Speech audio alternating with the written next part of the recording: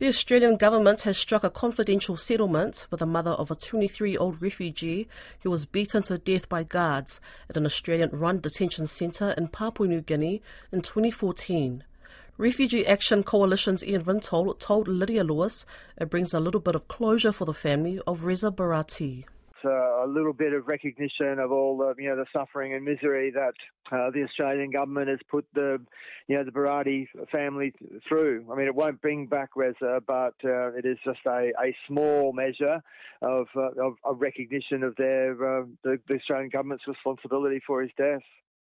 And 2 PNG men were sentenced, but an Australian and New Zealander have not been. Can you tell me a bit more about that and what the anger and frustration is around that? It was very clear very early on, that there were Australians and New Zealanders involved in the killing, in Reza's killing, and that the 2 guys in PNG were really, scapegoats for the lack of political will, to follow up the allegations against the other guards, that were involved. I mean, there was very detailed information given to the authorities about who was believed to be involved in his killing, but there was absolutely no attempt to follow it up. Actually, that was one of the first indications of the extent to which the Australian government and the New Zealand government perhaps would go to protect the human rights abuses that were happening in Manus Island. There were many other instances of allegations of abuse by Australians, in which the first thing which the government did was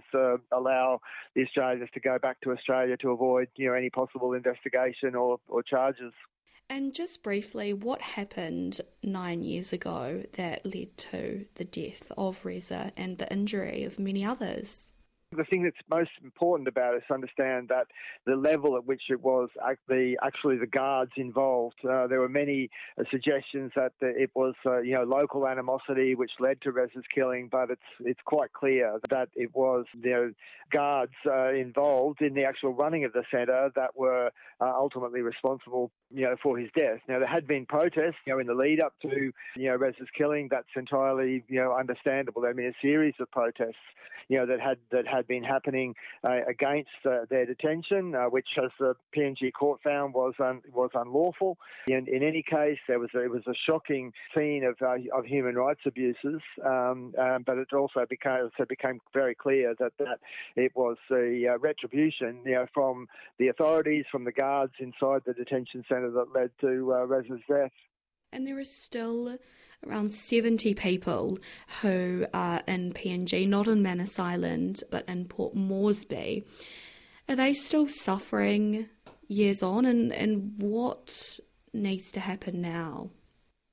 Look, some of the people in Port Moresby actually are suffering directly from the injuries that were inflicted on them in the same incident that led to Reza's killing. They're all suffering from psychological and physical damage, from their experience at Manus Island.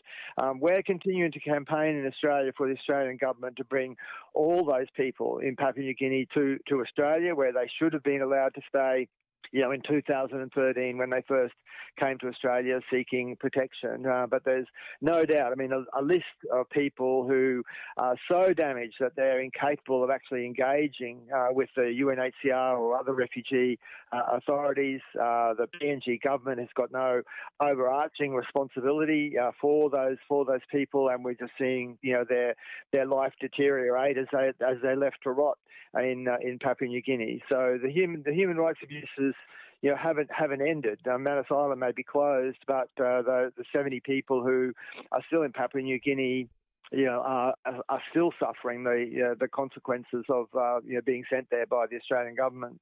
Thank you so much for your time. Was there anything else that you wanted to add? One of the things which I was directly involved in, because I got calls from when the protests started that night that Reza was killed, was that I was told very early on in the piece that Reza had been killed inside the compound, where Scott Morrison very publicly said that he'd been killed outside, and that it was the detainees had brought the violence upon themselves by breaking out of the out of the detention centre.